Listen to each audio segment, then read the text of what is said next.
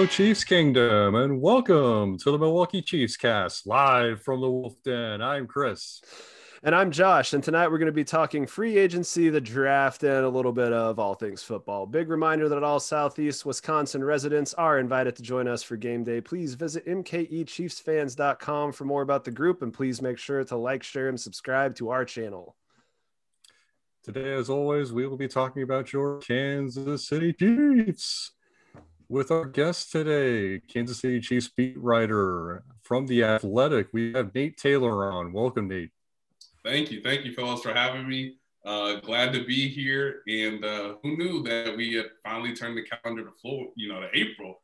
After many days, it felt like where I couldn't, stay away from my phone because of free agency. But glad to be here.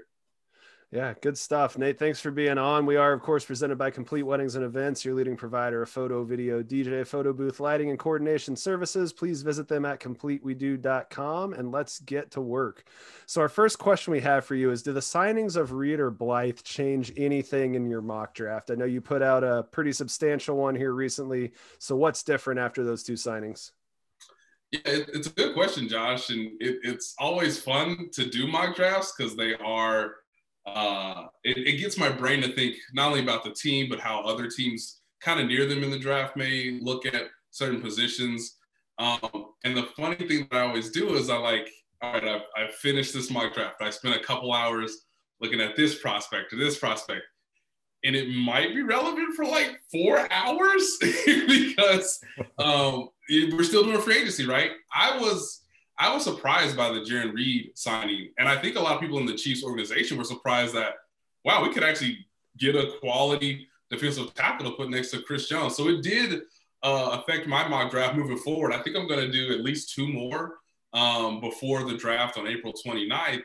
And I think the Austin Blythe signing sort of leads me to feel like, okay, the Chiefs don't feel like they have to choose between a tackle or a center in the first round if they stay at 31 or if they decide to move up in the trade.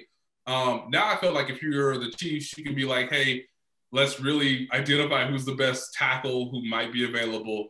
And if we get to center, maybe in the 3rd, 4th round, we can get somebody who may develop into a starter beyond next season. Where before Austin Blythe signed, I think the Chiefs felt like maybe they were not necessarily cornered, but they felt some pressure to say, okay, if we don't get Austin Ryder back and we have to, fill that position through the draft, or maybe Nick Allegretti goes from guard to center, like, is that the best option for day one of the 2021 season? I don't believe that was the case. So the Chiefs sort of agreed with that and said, let's get a veteran who was at least started at that position last year with the Rams. Pretty adequate job. And now we can go try to develop our own starting center in the draft if that's what they want to do. But I think pass rush is still an issue, I would say. So maybe that's something that you could target in the 2nd round, whereas I didn't really find a quality defensive end because it's like, oh, wait, all the other teams in this mock draft through the Pro Football Focus simulator that I used had already taken all of them. And so it does change the draft, I think, a little bit just because you do have a starting center now. You definitely have at least a 3rd pass rusher to sort of give you more clarity as to, hey, maybe we should do tackle, cornerback, tight end. Like, there's other positions, I think, that are rising, whereas those kind of fall back a little bit. Yeah, it's interesting. We need more pass rushers. You know who else does? All other 31 teams. I mean, that's such a premium position. It's just it's crazy. It's not a good position to be in where you have to have one of those and you don't have a top 5 pick. It's crazy. Chris, anything that you wanted to follow up on about any of that? Yeah, no, I was really happy to see Blythe get signed because, the thought of, us intensely waiting to see whether or not Austin Ryder is going to accept the offer that I think we extended to him over a week ago. And then, the thought of taking another interior offensive lineman with some pretty high offseason capital, be it a high draft pick or more free agent money, it made me a little bit nervous. But to see the value that they got in signing Blythe, I think that's, to me, that fills a really big hole because I think you get a lot better value in the early rounds at, tackle and edge than you would at center. Yep. So I like how you essentially said that a mock draft is kind of like a car. It loses half its value the second you drive it off the lot. The ink doesn't even. It feels so good when that It car feels so good when you sign the paperwork and Yeah, everything. you got the hands on the steering wheels. You're like, all right, I got a new ride. Yeah. And the moment they drive off, they all kind of like laugh at you because they're like, oh, you'll be here back in exactly. Yeah.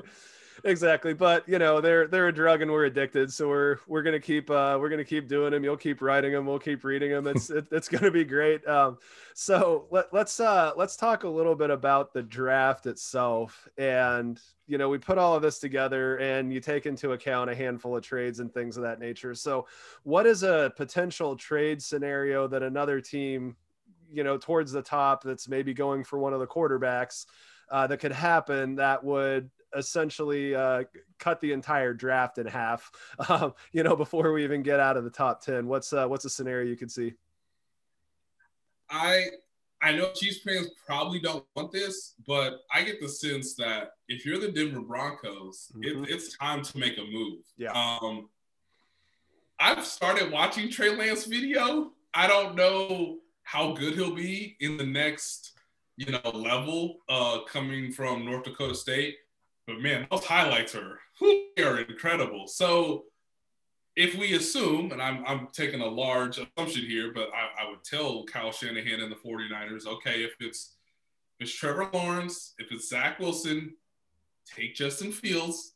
Don't be stupid. And so I think a lot of the pressure then becomes, okay, if Denver moves up because they want to take Trey Lance, that really could fracture a lot of thinking within the draft. And how do you anticipate other players who are obviously highly touted where they would slide down? And in some ways, it's like, does it benefit you if you're the Chiefs for a team like the Broncos to do that? Because that's one more pick that a tackle wouldn't necessarily be there, whether the Broncos move up or down. But at the same time, if the Broncos get their next potentially very good to great quarterback, then the division becomes much easier for it to be a more competitive balance between how much the Chiefs have just ramshacked through the AFC West. So you're not going to get an automatic home playoff game if we assume that Justin Herbert is staying, as consistent, if not getting better in year 2 and year 3, and maybe Trey Lance provides some stability for the Broncos. What I don't want, I think, if you're a Chiefs fan, and what I've started to realize is if you get to that 12 to 22 slot, and you'll see this in a lot of mock drafts, all of a sudden you'll just start seeing names that are relevant to the Chiefs who may potentially be taken. And that's where, if you're Brett Veach and Andy Reid, how much are you going to sweat on draft night, at least on the round 1, to say, oh my Lord, now we're at pick 25, which is what I sort of found out in my mock draft, which is like, okay, I think there's only one tackle that I feel like is legitimately a first-round player in Tevin Jenkins at Oklahoma State. So do you make a move up to do that? What does it take in order to execute such a trade? Usually it takes at least one additional pick in obviously swapping first-round picks. Other teams may ask for more from the Chiefs because they know how desperate they are in terms of needing an offensive tackle. So keep that in mind if that happens on draft day. But I think the Broncos, because of their quarterback situation, and if Mac Jones is still available for the Patriots at 15, that's like the last quarterback, right? I assume that this is a 5-quarterback draft class, at least in the first round. If Mac Jones, the longer I think he's on the board, I think the more it helps the Chiefs. Because again, it's just from a positional standpoint as to what other teams need versus what your need is. But I am fascinated to know that with Patrick Mahomes being the best player in the league, with the way he ran around in the Super Bowl, with the immense pressure that you've already felt to revamp the entire offensive line, I would say that there's more than a 50% chance that Brett Veach moves up, regardless of what happens before the Chiefs feel like they've identified the tackle they need to go get. Because if they don't take a tackle in the first round, I think a lot of people will be scratching their heads. Yeah, I would say that I agree with that. And you kind of addressed the next question that we were going to ask, and that's how many quarterbacks are in the draft? And you said 5. And so I'm assuming the 5 that you're talking about are Lawrence, Wilson, Lance, Fields, and Jones. Is that the order that you would put him in? That's what ESPN's ranking him right now, or would you put him in a slightly different order? And then the follow-up question that I'll just throw out right away is, where do you put Kellen Mond? Is he number 6 or?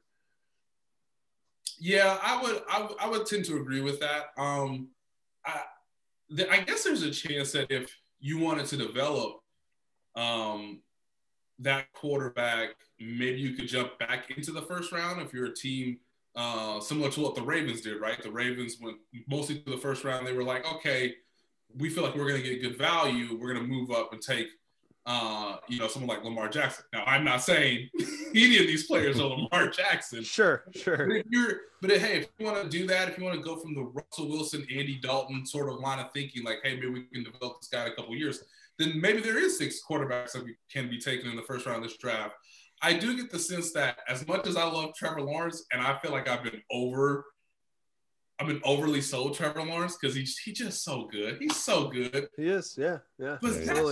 But Zach Wilson, I don't know, man. Like, how often do we get the consensus top pick to be the best quarterback? I mean, hey, there's a reason, Mitchell Trubisky went ahead of Patrick Mahomes. I was of the belief at the time that the most can't miss guy was Deshaun Watson. That didn't prove to be the case. If you put Patrick Mahomes on any team based on his skill set, that team was going to be better.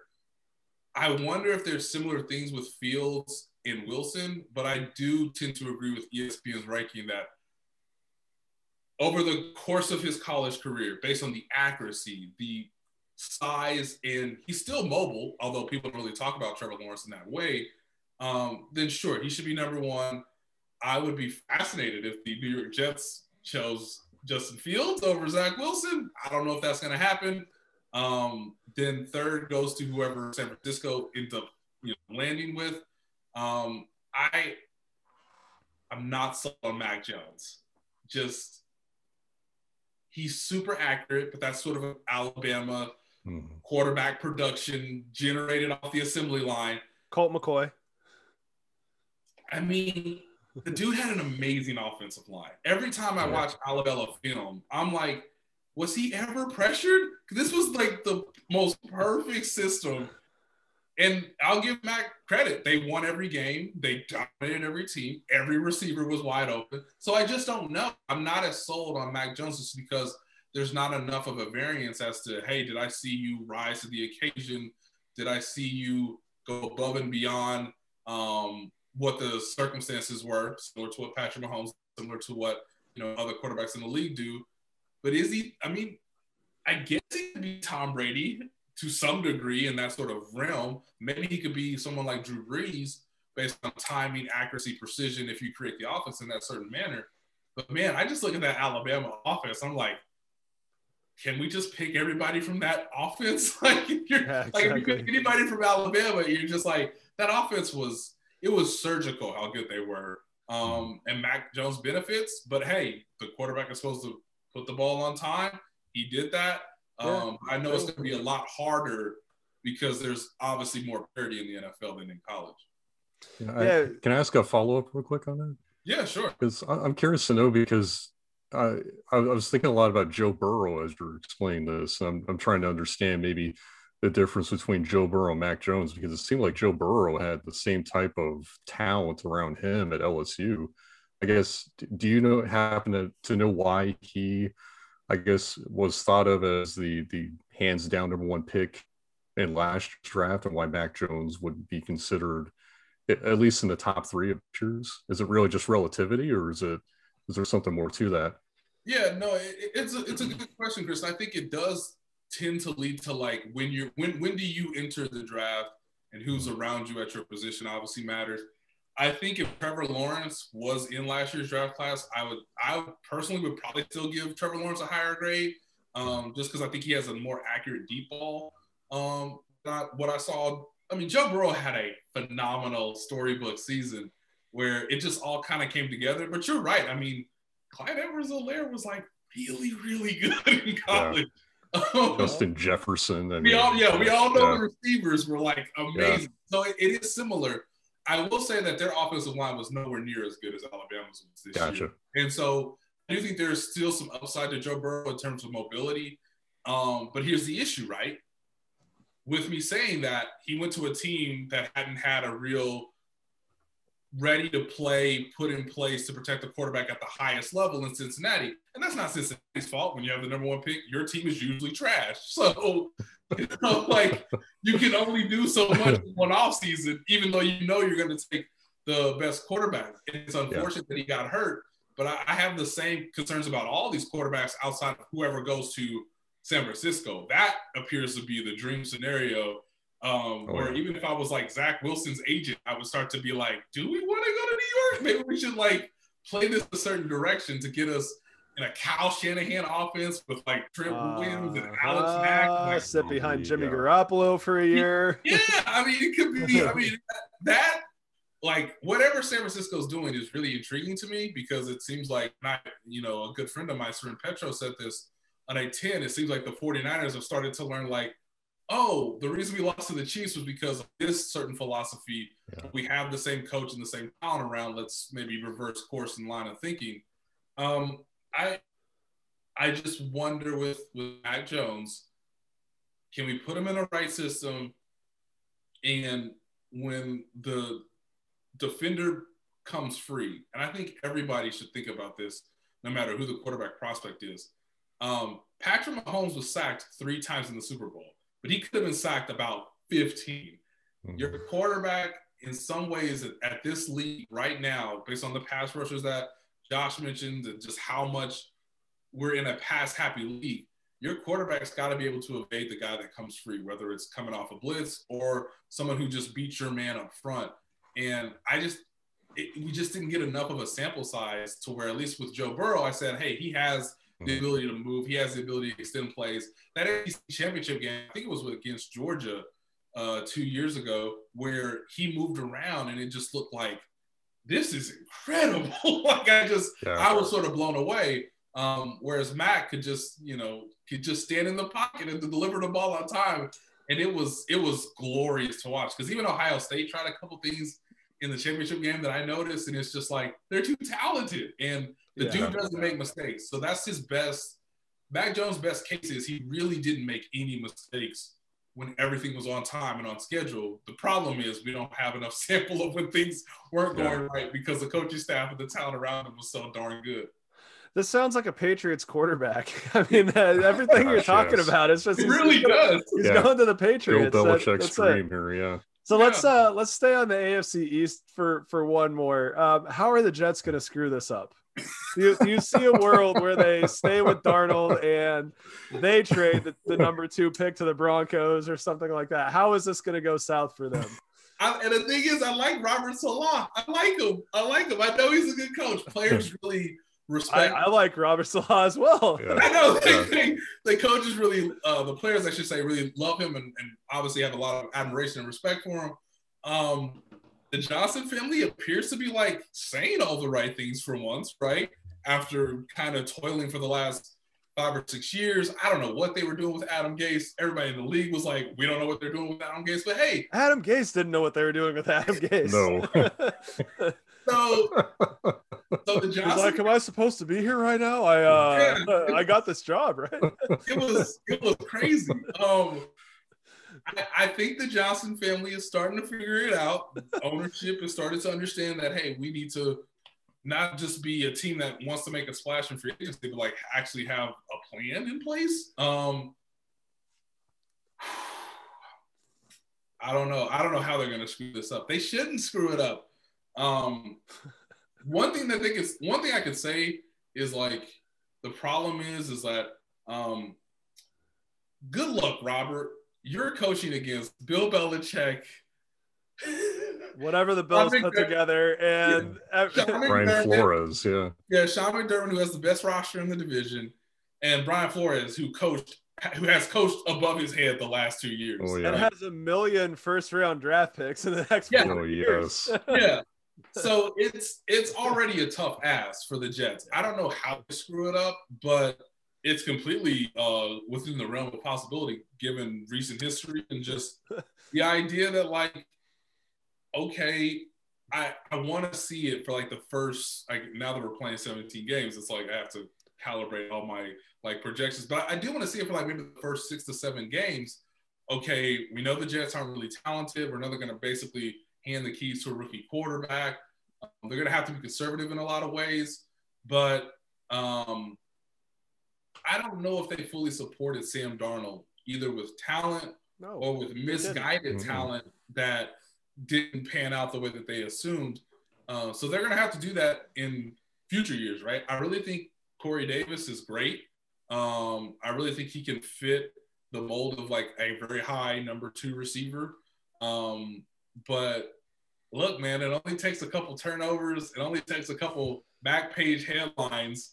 And we see this over and over again where it's just like, dang, the Jets have done it again, which tells you how impressive it is that Rex Ryan got that team to 2 AFC championship games somehow. Yeah, it's crazy. I mean, I don't think that we have any clue how good of a quarterback Mitch Trubisky or Sam Darnold are. We have no clue. And that's 2 big market teams that the fan base just turned on them, and they never had a chance. They never had a chance. And God bless whoever ends up under center for the Jets this year, because your odds are that happening. Yeah. You're gonna have to go in that locker room and be a true leader, like a true bona fide.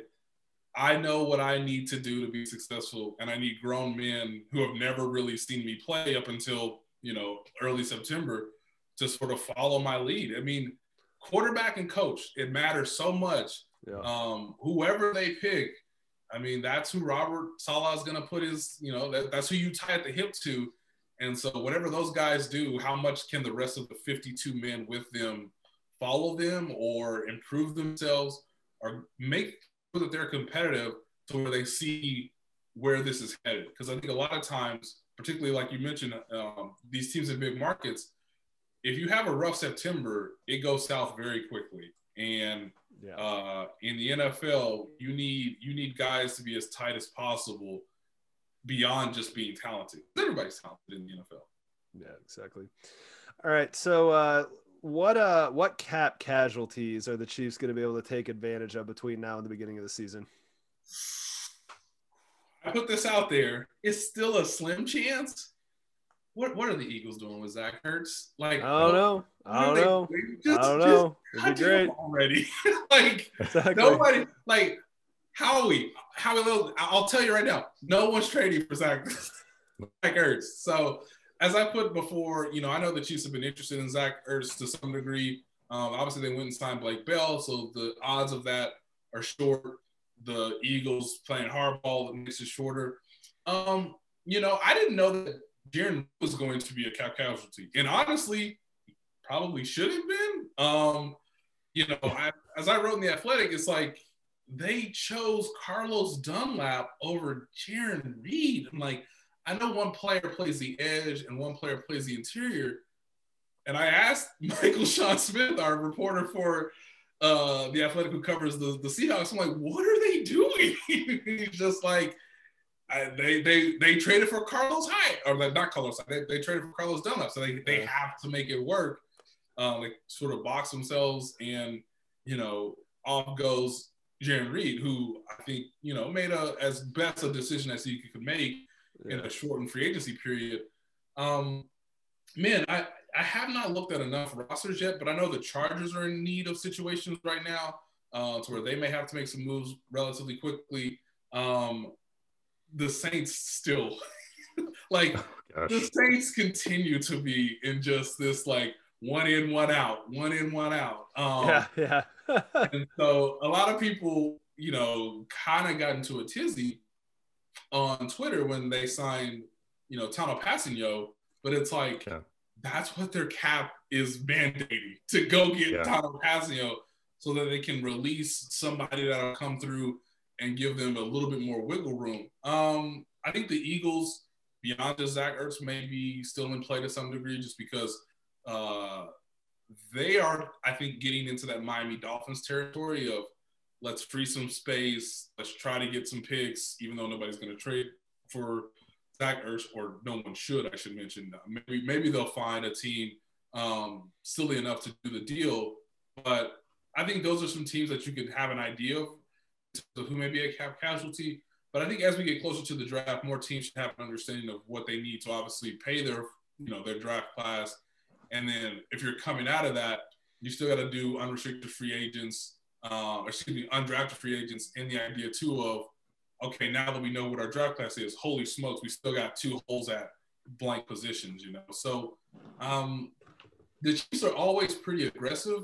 But I think the way their cap situation looks right now, there's not a logical player that I think gives them enough space in terms of the salary cap to make reason for moving forward. I know some people have said that, it's surprising to them that Laurent Duvernay-Tardif is still on the team, even though Damian Wilson isn't on the team.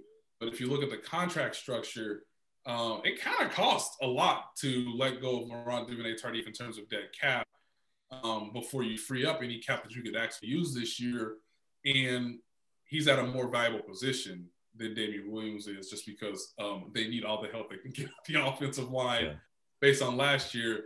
And I think the Chiefs, in choosing to move on from Damian Williams, decided that Darrell Williams and Clyde Edwards-Helaire are the 2 backs that they want to move with going forward for next season.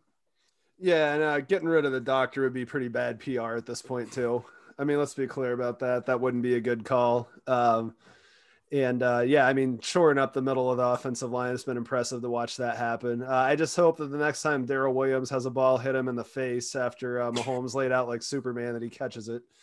What a weird day, man. What a weird day. So you mentioned that the Saints are a 1-in, 1-out. Is that club even cool anymore? Or is this Studio 54 when 1990 hit? I mean, it's crazy. I mean, think about this. They have been trying to tell Drew Brees, "Hey man, when's that Instagram post gonna drop? Like, when can we move on? We gotta clear cap space." Yeah, dog. seriously. And so, seriously. And so Drew Brees built him up until the final day before the new league year, before free agency really began. And he finally told everybody, "Okay, I'm going to retire." But, in normal years, they wouldn't have let go of a guy like Trent Hendrickson. But, this is the business of trying to win at all costs when, you got a Hall of Fame quarterback at the end of your career and you just keep passing the future on. And so they can't be a player in free agency really outside of going to get guys like Tom Passing. Well, the good news for him is the Buccaneers are good. The Panthers seem to be on the upswing, and the Falcons might be able to put something together as well. So good luck to them. Right.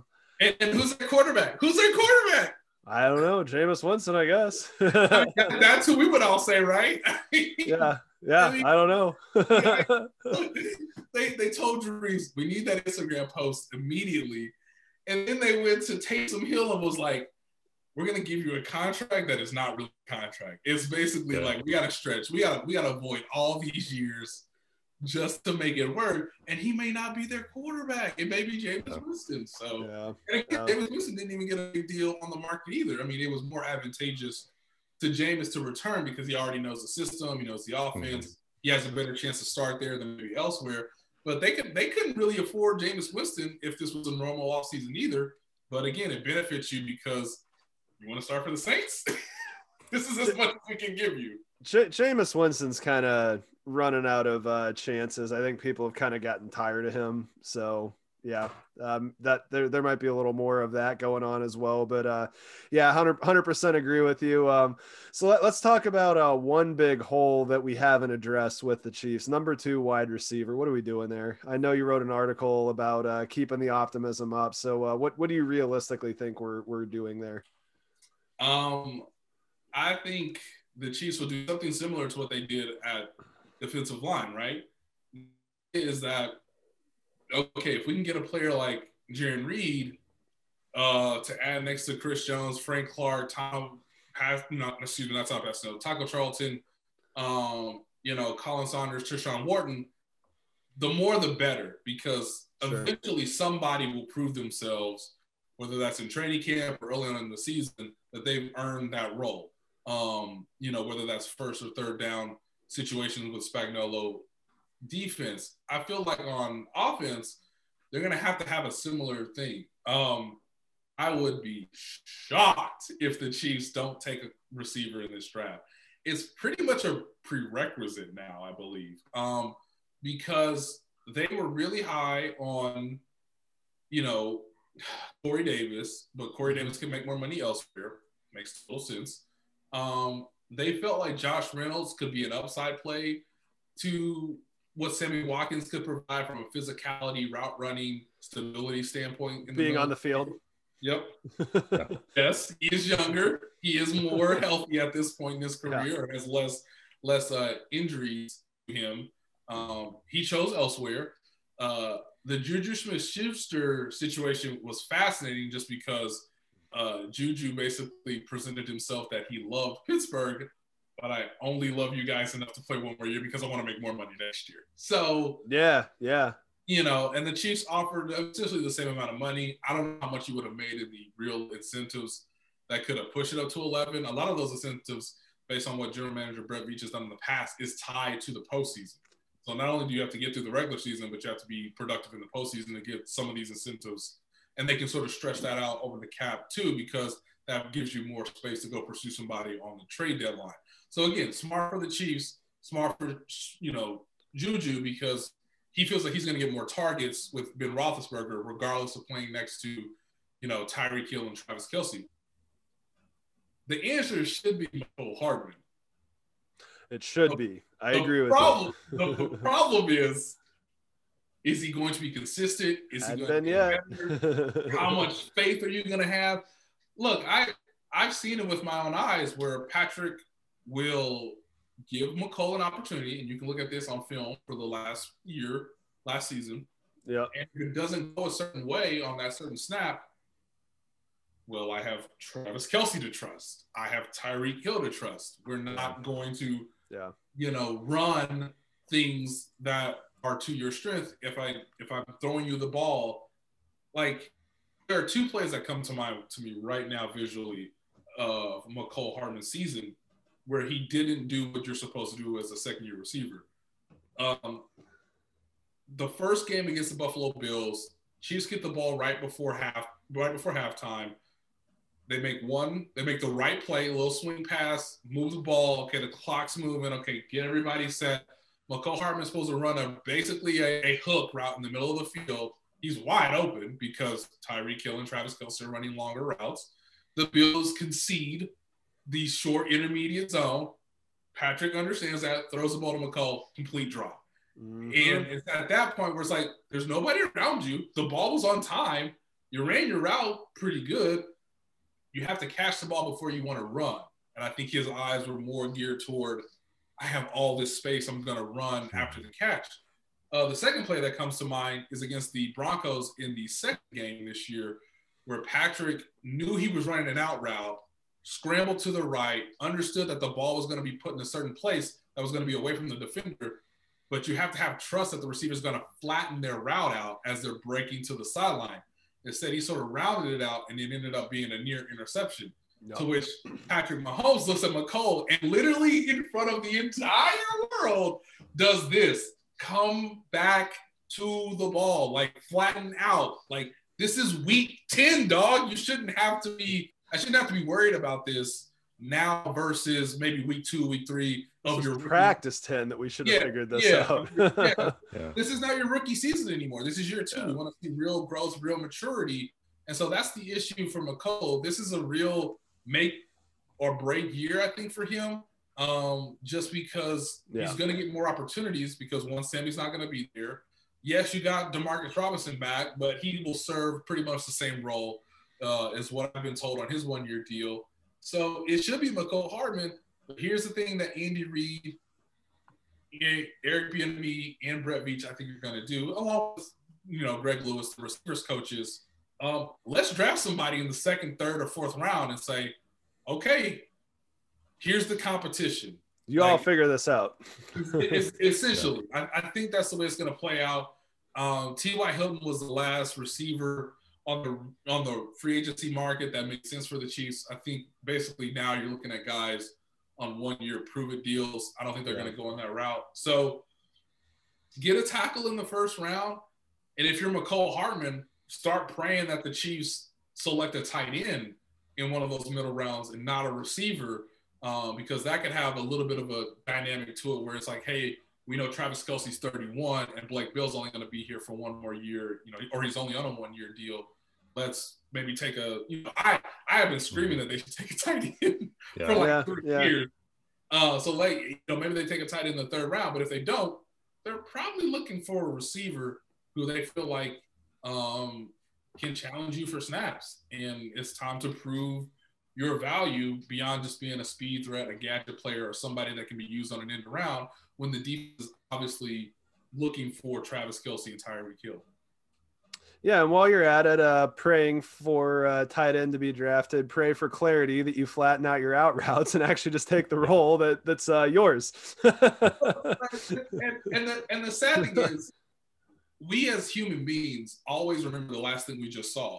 Mm-hmm. And so I get it. The AFC Championship game was rough because they were down 9-0 because he muffed a punt. Yeah. Now, it is great coaching. It is unbelievable coaching that not only did Andy Reid and Eric Bieniemy find a certain play that would work, the end around that he went for about 60 yards, but then they had to play in the direct mindset too to be like, let's give him a touchdown as well, which is obviously that sort of screen, pass play, quick screen. He obviously scores with blockers in front of him. And so there's always having to be this emotional boost to McCole Hardman in a way that shows how young he is still in his career, and it does take guys time to be super successful.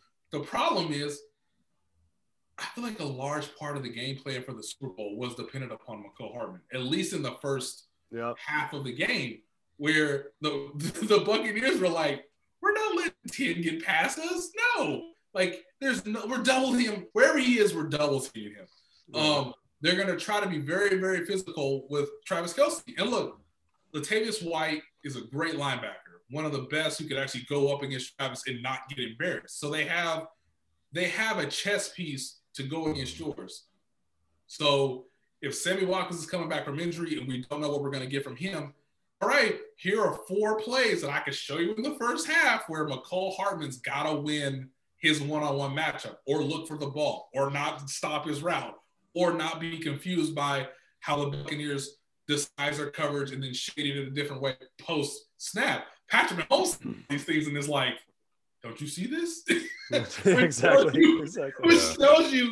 Which tells you how excellent Patrick Mahomes is. Exactly. Where he literally looks at McCole and is like, did you see what they were doing there? Did you see the guy blitz? And I knew he was leaving where you were going, and I threw you the ball, and you didn't see that? You?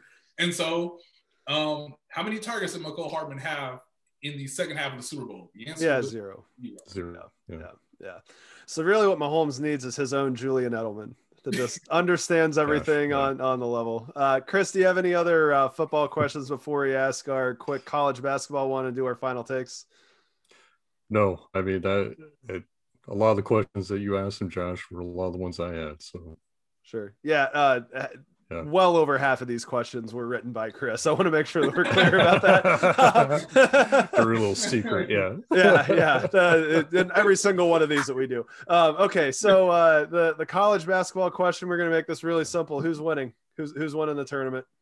I want to see history. I want to see Gonzaga. What they did to USC was criminal. Oh my God, that was assault. I thought that was going to be a great game. I was like, okay, probably someone's going to challenge Gonzaga. It's that West Coast flavor, USC. I feel terrible for UCLA because they can't score, and that's the problem. No. You have to score with Gonzaga. I think a lot of people Gonzaga, I wouldn't mind it. I think Gonzaga is a better team. But, hey, who doesn't want to see a perfect season where they just dominated from beginning to end? I remember when they played I don't know if it was the opener. Dallas played Kansas in the early tournament, Maui tournament, and I was like, oh, this will be fun to watch, and was realizing, is Kansas not good this year, or is this some fluke? And then you realize, Suggs is the best player in the country. I I've grown up with Gonzaga like since I was in like the 4th grade, which tells you how great they've been. Yeah. I remember when like Dan Dickau was their best player, or like Adam. Oh gosh, yes. And it's just like, what kind of program is like Adam Morrison wouldn't even sniff the court with this team now, and that's how much. Oh, exactly. It's crazy. It's crazy. Blake Stepp. Yeah. Yeah, and so it's crazy how good the program is, but I assume I'll be surprised if Gonzaga somehow loses because they've just been so consistent. Yeah, I'm in the same boat. Who you got? Yeah, I am too. I think Gonzaga will win it.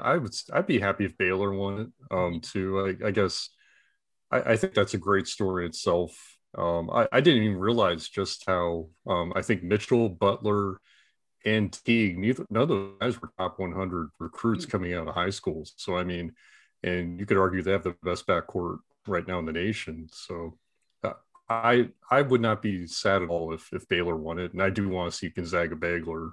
Yeah. Very much, because I think as far as quality of play on both sides of the court, both Houston and UCLA are very limited offensively. So I'd like to see the quality on both offense and defense in the national championship. And look, there's been times where Baylor is like, okay, 5 minutes, we're just gonna play defense, and that'll be the game. And you're just like, man, they're so good. Yeah. So I agree. I hope it's Baylor. I hope it's Baylor and Gonzaga. And it feels like it's time for Gonzaga to finally win the championship. Yeah. I agree. And I want to be clear about something. I don't feel bad for what's about to happen to UCLA. I don't have anything good to say about any Pac-12 or Big Ten teams. I'm looking forward to the slaughter. I thought it was hilarious what they did to USC. It made me feel way worse about how Kansas was this year. But and then on the Houston side, it's like, hey, it's Kelvin Sampson. Do you really want to see him have anything nice? I don't. Come on, you've ruined 2 programs. I can't wait to see what you do with this one. But anyways, so the last thing we always do is we just have a parting shot, final take, whatever you want to call it, where you can talk about anything you want to. So do you want to defer to Chris or go first? I want us to go first, just so I can get a feel for this. Okay, right. So we'll let Chris go. Okay, so let me just do a quick background change here. Yeah, so we're certainly Kansas sympathizers. Chris went to school there. I went to university. So, the 34-0 1996 Fort Hays State Tigers. Gonzaga is not going to pass them, so I'm rooting for him. Yeah. So okay. So just a few things here. 3-time national champion, 903 career wins with a 774. Win percentage. No coach has gotten to 900 wins faster than Roy Williams. I don't know where Mark Few is, but he might be the only person who might actually come close to that down the road. But Roy Williams retiring today definitely took me back quite a bit growing up. I got into college basketball. Funny enough, growing up on the Missouri side of Kansas City, so I got quite a bit of flack growing up in Jackson County for wearing a lot of crimson and blue. But I mean, I was captivated, first by players like, Rex Walters and Adonis Jordan, and then of course the mid 90s teams with Jock Vaughn, Rafe LaFrentz, Paul Pierce. But I didn't really get a whole lot of perspective today because I've been reading a lot of articles in The Athletic today, Nate, about I think CJ actually chimed in with whomever the beat writer is for North Carolina basketball, and just where the program was when Larry Brown left, and just how like a dime in the rough that Roy Williams was when Kansas actually hired him. And lo and behold, he ended up being, in my opinion, I think the best college basketball coach in the last 16 years. Mm-hmm. And if I was going to have a Mount Rushmore of college basketball coaches, he would be up there for me. I'd even put him above Dean Smith. That's how much I think of him. I guess really to close out my whole thing on Roy, and this is more of a personal thing. But if you're watching, I was very, very hurt when you left the program back in 2003. to a point where I think I took it too hard, and probably held a lot against you for a lot longer than I should have. But I mean, I think at the end of the day, I think Roy Williams ended up in the job that he was really meant for at North Carolina. And by no surprise by me, he ended up, I think, again, he's 3 national titles, close to a 4th one. Just incredible success out of a guy who was just kind of this afterthought of a hire in Lawrence, Kansas at the time. And now 903 wins later, you know, Hall of Famer all the way. So this is to you, Roy Williams. A great career, and you know, thanks for what you did at the University of Kansas, man. Cheers. I 100% agree with everything. And by the way, Mark Few has 626 wins and what I believe is 22 seasons, which is about a 28 win a season clip. He's 58, so might be onto something there. Might be the only one that can close. Yeah. Yeah. I mean, with Runway. So, what do you got? You want to go last, or do you want me to go last? I'll go next. Okay. I spent many years growing up in Kansas City, where I'm born and raised, whittling the entire baseball season down to one day. In kids, it's today. When I was growing up, the Royals were not necessarily an afterthought, but more of a laughing stock compared to the rest of the Major League Baseball, especially after the 1994 strike. So for me, a lot of this was like, hey, if the Royals win on opening day, that's kind of our championship. Yep. There's no chance of going to the playoffs. Like, there's no way that like they're ever going to face Derek Jeter and the Yankees in like some ALCS. For so long, that had been the case. And obviously, Dave Moore had really built the team up along with Ned Yost. And look, you're still even seeing guys like Salvador Perez, Lorenzo Cain, Eric Hosmer, like, you know, all of those guys will be very much special in my sports fandom, just because for a 2-year run, it was magical to watch them play baseball every day.